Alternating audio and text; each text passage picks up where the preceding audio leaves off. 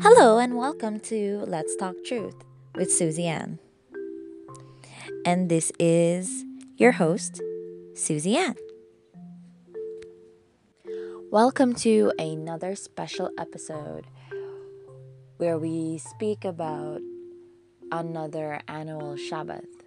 Now, this annual Shabbat is the sixth of the 7 annual Shabbats, and this one is the Feast of Tabernacles. It's actually the third feast that is kept in the autumn season in the 7th month Ethanim. So other names for Feast of Tabernacles is a Feast of Booths and Feast of Ingathering. In Hebrew, it's called Sukkoth, and it's between Ethanim 15th to Ethanim 21st. You can find it in scripture in Leviticus 23 verses 33 to 43. Yes, a lot of threes there. So let's begin. The feast was a 7-day long feast, beginning on the 15th day of the 7th month, a weekly Shabbat, and ending on the 21st, the preparation day, as I said before. It leads up to the next 7th day Shabbat, which is regarded as the last great day and is the official end to the feast of the year.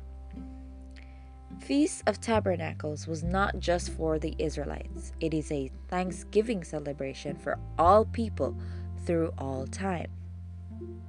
And I quote, "You shall keep it as a feast to Yahweh for 7 days in the year. It shall be a statute forever in your generations. You shall celebrate it in the 7th month." That's Leviticus 23 verse 41 from the New King James Version. There are references in scripture to the early Messianics keeping the feasts. Acts 18 verses 21 being only one example. Apostolic Messianics, those who had direct spiritual descent from the apostles, kept all the feasts, including the Feast of Tabernacles, for centuries. Both Polycarp of Smyrna, who was taught by John the Apostle himself, and Methodius of Olympus taught that the feasts were still binding on Messianics.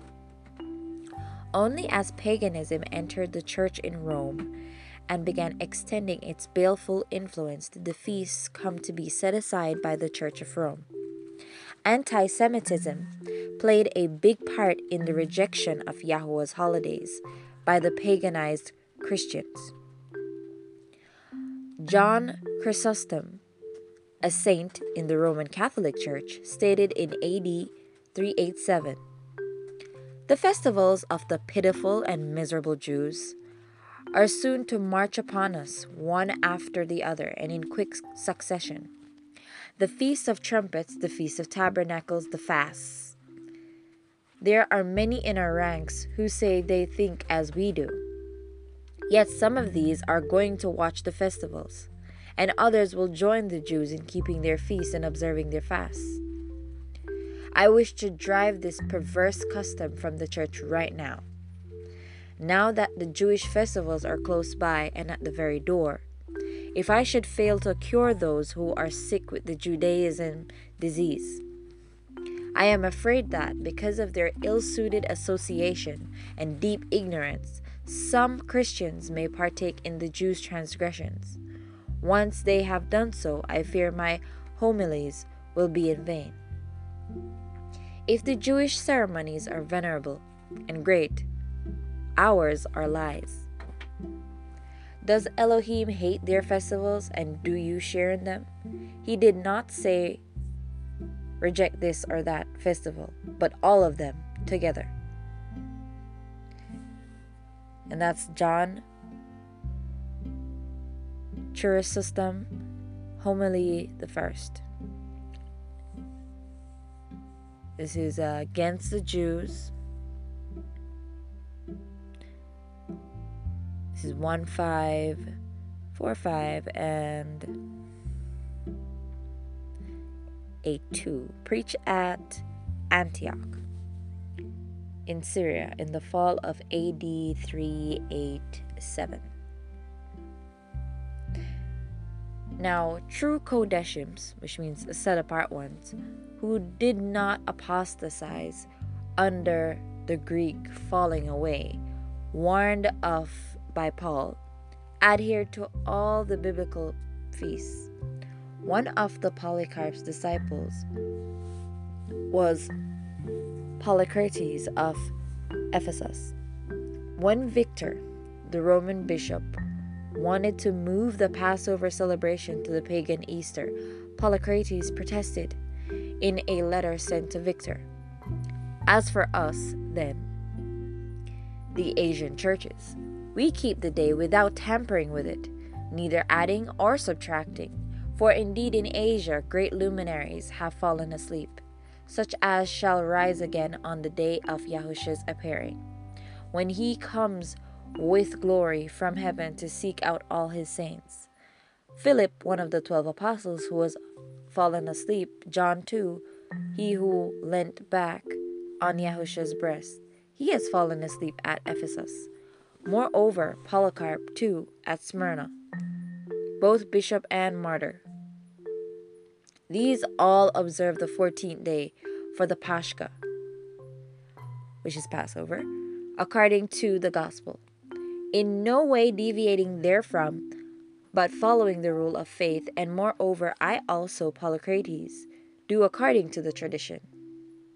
And that's coming from the 2nd century Christianity, page 82. The emphasis is applied.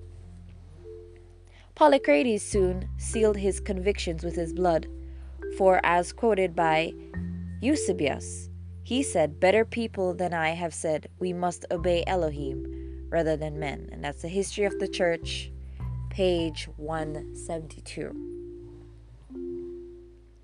Now, Feast of Tabernacles, the great festival of rejoicing and thanksgiving, is specifically mentioned in Scripture as being observed in the new earth. In a prophecy that foretells the earth made new, the Bible states, "And it shall come to pass that everyone who is left of all the nations which came against Jerusalem shall go up from year to year to worship the King, Yahweh of hosts, and to keep the Feast of Tabernacles." That's coming from Zechariah 14, verses 16 from the New King James Version. Let all who would honor their Redeemer gather at this time to keep the Feast of Tabernacles and give thanks to him, who laid aside his glory to die for sinners, that they, repentant, forgiven, and cleansed, could be one with him. As Polycarp was a disciple of John and kept the feast, it is a logical conclusion that he learned to keep the feast from John himself. In his formative young years, Polycarp was acquainted with several who had learned directly from Yahushua while he was on earth.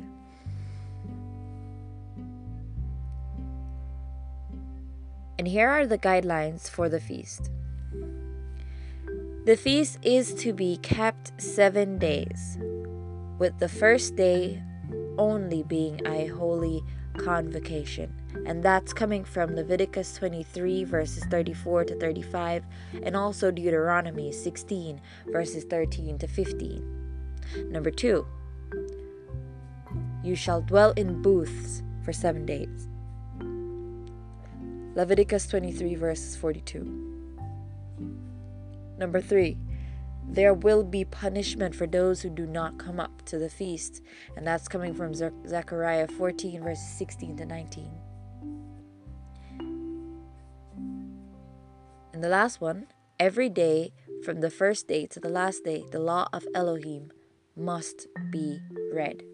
And that's coming from Nehemiah 8, verses 18.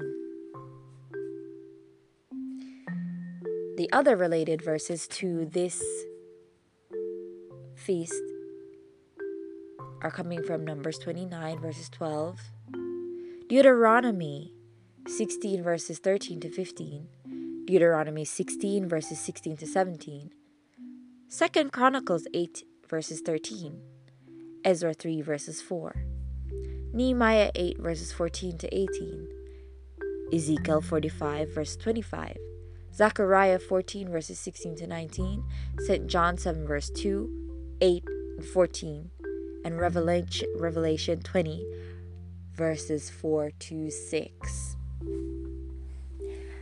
Now I hope you learned a lot and now understand the importance of Sukkot and know that we are supposed to celebrate it as well. It is not just a Jewish festival, but a festival for all of Elohim's people.